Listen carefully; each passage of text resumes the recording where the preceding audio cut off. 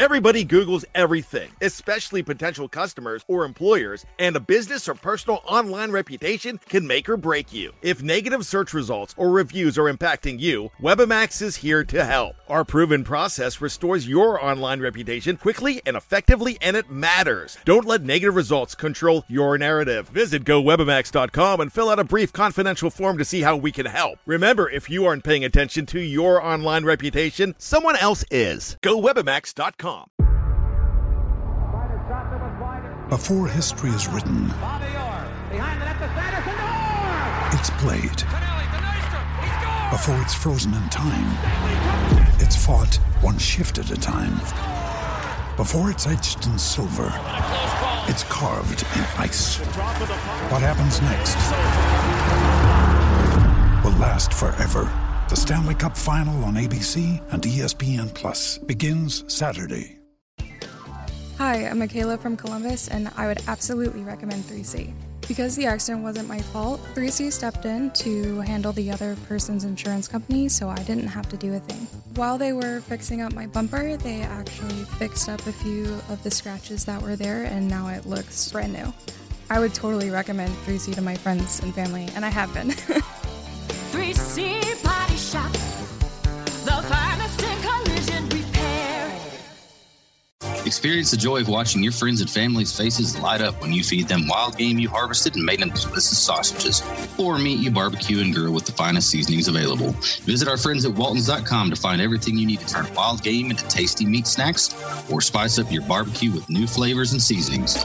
With over 500 seasonings to choose from, there's something that everyone will love. They even have step-by-step videos and how-to articles at Meatgistics to help you go from animal to edible. Use coupon Rangers15 at checkout to save 15% on your first order at Waltons.com. Waltons, everything but the meat. This is Matt Hicks with the Texas Rangers, and you're listening to the Ranger Report podcast. The Ranger Report, yeah, the Ranger Report. You want the inside scoop? Listen to the Ranger Report. Oh, here we go.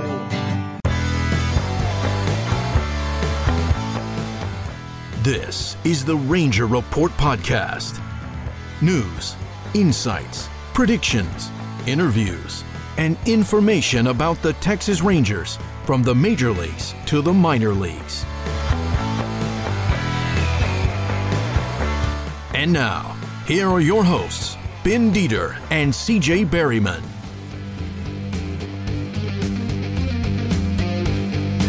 All right, everybody, welcome to the Ranger Report podcast. I am happy to be joined today by Frisco Rough Riders pitcher Zach Kent. Zach, how you doing today? Doing great. Great to be on. Thanks, Ben. Great to have you back. I told you when I met you in Frisco at Media Day, but you're still our number one downloaded podcast of all time. So we'll see if you can beat yourself with this one. I don't know how, but we'll try. Apparently, you're popular in whatever circle listens to our podcast. Yeah, they like a little country boy from Virginia, I guess. Apparently so. But all right, let's start off. How are you feeling? We're about 2 months into the season now. So how are you feeling being in Double-A the whole time so far this year? Feeling good. I mean, obviously the numbers aren't there right now, but I think each week I've taken a baby step forward. And especially after my last start, I think I took a pretty big step forward in terms of just throwing the ball over the plate. Because if you go look at the numbers, you're like 20 walks in 26 innings. Like you only walked like 28 guys last year. So it's been a little frustrating considering the spring that I had. I felt really good during spring, had a lot of success and looked really good in spring, and then kind of came out. And first week was San Antonio, just getting back into the rhythm of things, went 4 innings, a few runs, and then ended up hurting my hamstrings, missed a week from that, and then came back from that with a pitch count and just didn't feel good on the mound. And then I've been trying to find myself from then on out. But I'm just trying to take it day by day still. I think I said it before when we talked before. I'm still trying to take it day by day, trying not to get too caught up in the future, trying not to get too caught up in the past. I mean, when you're not having success, it's hard to not do more or, beat yourself up.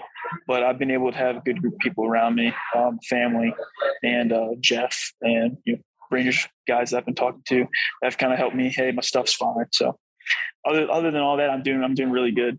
Baseball wise, it's still fun. I'm still enjoying it, even though I'm getting my butt kicked right now.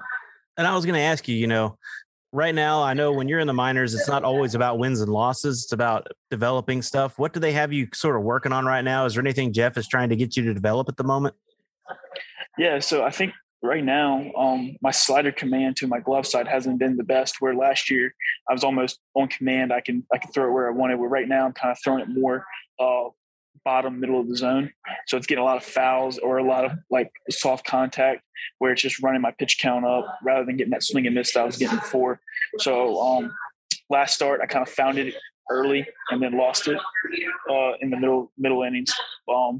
But for the most part, it's just continuing to use 4 pitches because Jeff and Jordan Teagues have told me, stop trying to be a 4-pitch pitcher. You have 4 pitches. So stop trying to force pitches in, like in weird counts and throwing like 2-0 changeups. It's like, no, you don't need to do that. Go back to yourself and use your changeup and your curveball to complement your other pitches rather than forcing them in situations that are getting you bad counts. Yeah, I got you. And CJ has joined you. CJ, how's it going, man? It's going. Zach, what's up, buddy?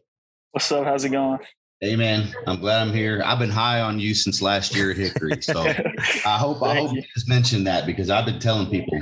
Yeah, quick story. CJ is actually the one that got you on the podcast last time, and then he couldn't make it. It was just you and me, and he was really angry that he wasn't able to be on. I was a little bit pissed off. Yeah, he was a little bit. Yeah. So this time, well, I'm glad you're on now. Yeah, this time he was running late, and I was like, "Oh, please don't miss the second one, CJ. Don't miss the second one." No, we just finished with question 2. If you want to take question 3, CJ. All right. So, yeah, you're part of a really, really talented group of pitchers, bud. So what's it like working alongside, Cole Reagans, Cody Bradford, Justin Slayton, who's a guy that I'm watching a lot this year as well. He's the Zach Kent of this year to me. Jack Leiter, all that talent there. So what's it like to be working with that group? Yeah, we all kind of have different things that make us good. Where we're like, I can't go out there and try to do what Jack does, and Slayton can't go out there and try to do what I do, and Cody can't try to do what Jack. We all have different stuff. So when we go out there and pitch, we're more so seeing how each guy kind of goes about the hitters rather than like, all right, my slider is like this guy's slider, so I need to go like that. It's more like, all right, how is he attacking this? Is he setting them up different? Is he going hard, soft, hard? How's he using his fastball? So we're kind of looking at that a lot right now. Whereas in last year, we were still figuring ourselves out. We didn't play any baseball in 2020. So when I played with Cody, Reagans, and Slayton last year, we were all still trying to get our feet wet back in some, affiliated baseball and some organized baseball. So this year, we're as we know what we've done in the past and what we can do, we're still trying to learn ourselves out here in AA. Because most of us, other than Reagans, me and Cody, we spent maybe a quarter of a season in AA. So we're still trying to figure out the league, still trying to figure out how to, play at the upper levels. I told Ben before, like I've kind of had my own little struggles up to this point right now in AA. But with those guys, we're holding each other accountable. We're all trying to go 5-6 innings and strike out as many as we can. But with as much talent as we have, I don't think that all 5 of us in the rotation plus Slayton on Sundays have hit like our full stride where, all 5 of us are going strong. We kind of have one guy goes good one week, next week, the next guy goes good. So we're going to be pretty scary. And I would say I think June is about where it's going to be, where we're going to be pretty scary this month and going forward. I think we're going to be pretty tough to handle as the rest of the season goes. We got our feet wet now and we're all good to go. I think we're going to be pretty good going forward. And what a lot of people probably don't understand, competition, especially on team, with the team, when you're coming up through the game, it's people are like, well, you would look at guys next to you and be like, I hope he has a bad outing or whatever. So that way you can be more successful with the ladder faster in the organization. But that's not the way in baseball, especially with pitching. No. You guys are rooting each other on and helping each other because it makes you and your teammates, your fellow pitchers better. So the more competition that you can have and the better you can be is good for the guy that's next to you. So kind of talk about that and just like it's maybe it is a little bit of a competition because I mean we're all competitive people. You guys are competitive people, but at the same time you're competing for each other's success, not. Mm-hmm. Yeah. So last year, I mean, obviously we already talked about this in the previous podcast where I was relieving and I just really wanted to be a starter. So I wasn't hoping that anybody did bad in front of me, but I was more so hoping that they did good so they can get called up so I can go into that position. Yeah. So it's kind of like that where we have right now in AA. It's like, hey, we know that our big league club is, obviously the big league club's playing well, but we want to get to the big leagues. We want to be a starting pitcher for the big leagues. So in order for us to get to AAA, it doesn't matter how well we're doing, they'll find a spot for us, but we also need people above us to do. I would hope they do well. They get called to the big leagues, so then we're able to go up. And then same thing at the lower, below us. We want somebody doing really well below us to push us up and so forth and so on. So it's better to be that way and have a good competitive environment in your organization rather than hoping everybody does bad. And then you have bad chemistry. And then the same guys, the guys that are hoping that people do bad go up to the big leagues. Now you're hoping, in the big leagues, you're trying to win games. You can't be hoping everybody does bad around you in the big leagues. So it'd be a very toxic environment and wouldn't be a good clubhouse kind of environment. So, I mean, what Frisco and the Rangers have done is instilled that the competition between each other and hoping that, hey, if you go 6 innings, well, I'm going 6.1 and I'm striking out 10 rather than, oh, you went 6 innings and 4 runs. I hope next time you go out, you go 1 inning and give up 10 runs kind of thing. It's not like that at all. So it's really good. I would almost say it's kind of college-esque in terms of like you want everybody to do well, you want to win games, but it's not how it was probably in the past in minor league baseball where you just hope the guy next to you does worse so you look better and you can move up kind of thing. So speaking of guys that you've been around that they're doing better, I'm sure you keep up a little bit with the big club, but Sam Huff and Josh Smith, both guys you played with last year. Sam Huff is tearing it up in the majors, and Josh Smith had a pretty good debut. That was the game I covered the other day when Josh Smith had his debut. Yeah. So what's it like for you to watch guys that you played with, like Sam Huff, who's a fantastic catcher? And man, when he gets a hold of a ball, it's ridiculous. But what's it like to watch those guys now on that stage? It's really crazy to me because I've always been like, I feel like I don't belong here. And I know I belong here now, but before, like, I came from a small town to a small college, and now I'm playing pro baseball and I'm at the upper levels of minor league baseball. So it's always crazy to me. Like, I still can't wrap my head around that I played with Josh Smith, for, it wasn't many games because we got called together and he was traded halfway through the season. Or whatever. He have luxurious hair. Yeah. Yeah, he does. And it's just crazy to me. It's like he's a big, like, I played him, like, I know him well.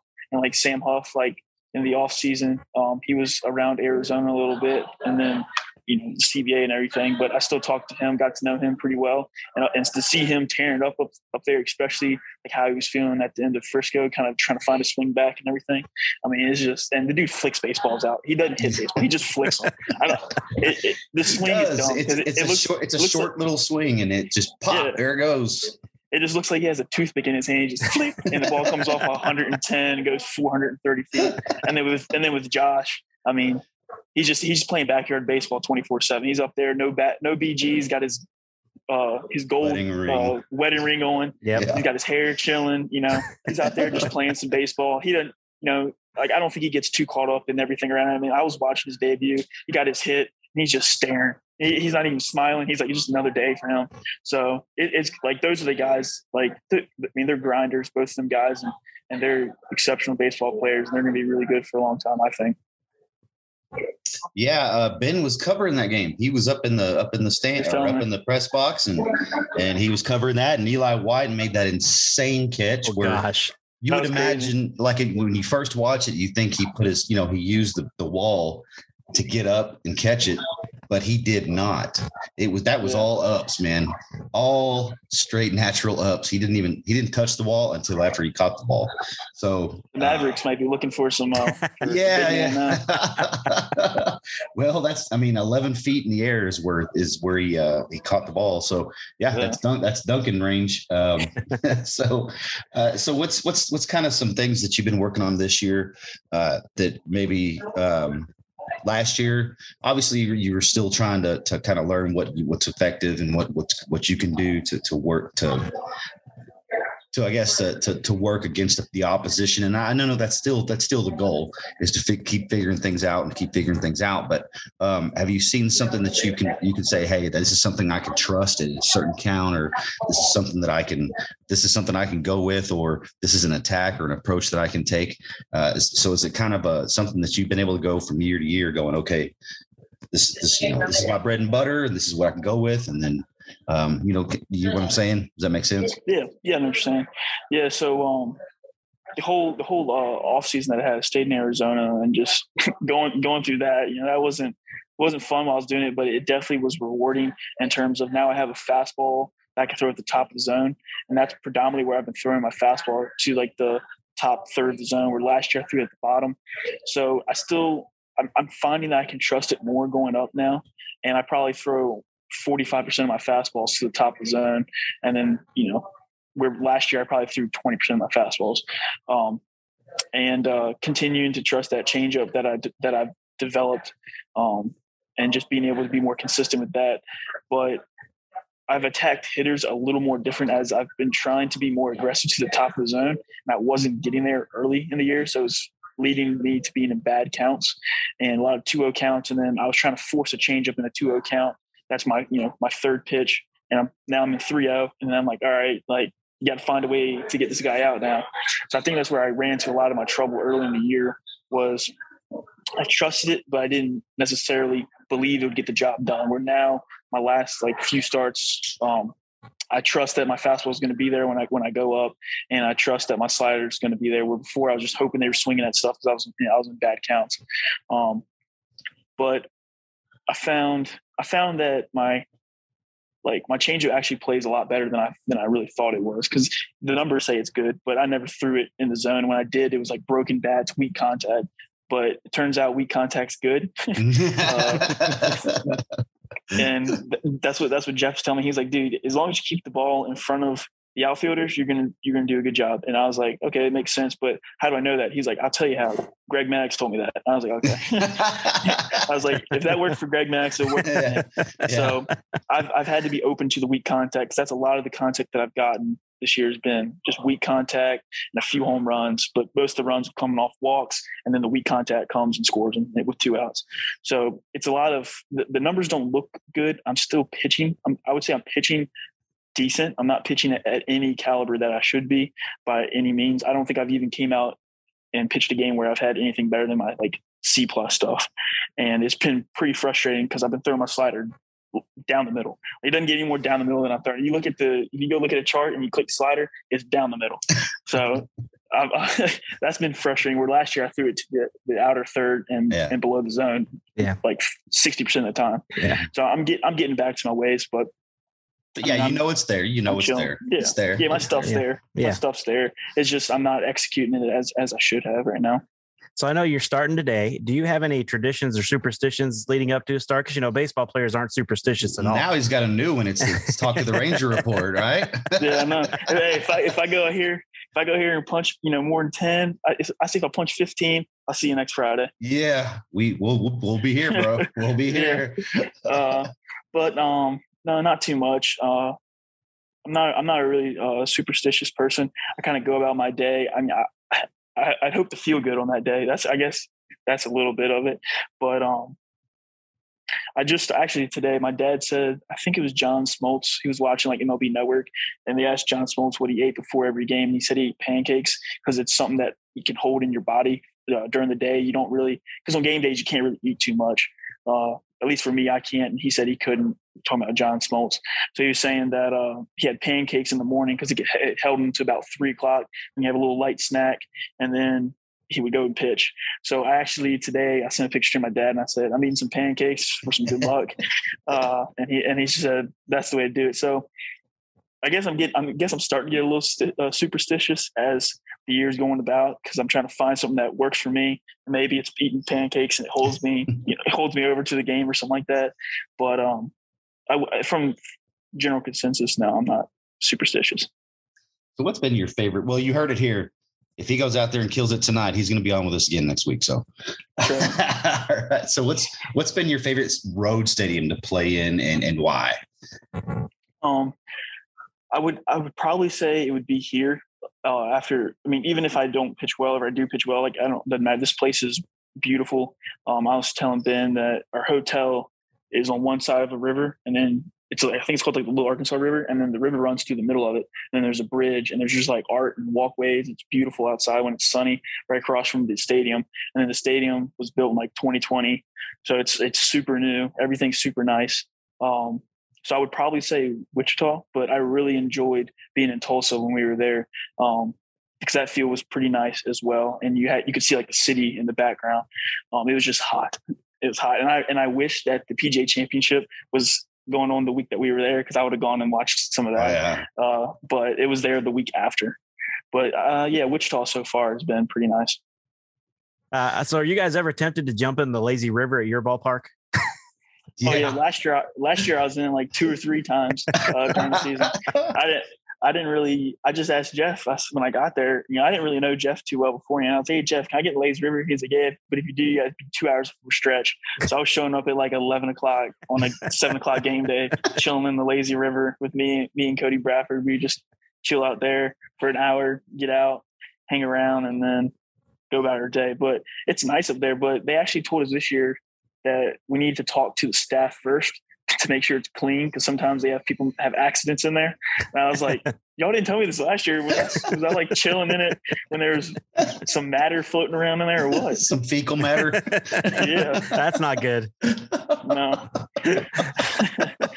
That's great. So I'm a little worried, now to get in it, but last year I was in it all. So you're saying is people are getting a little too lazy in the lazy river. Yeah, I guess, especially after those Thursdays. I'm assuming you don't want to be thirsty in the pool Thursdays. Thursdays. Yeah. Now you're making damn sure you ask them before you get. I know, that's for sure.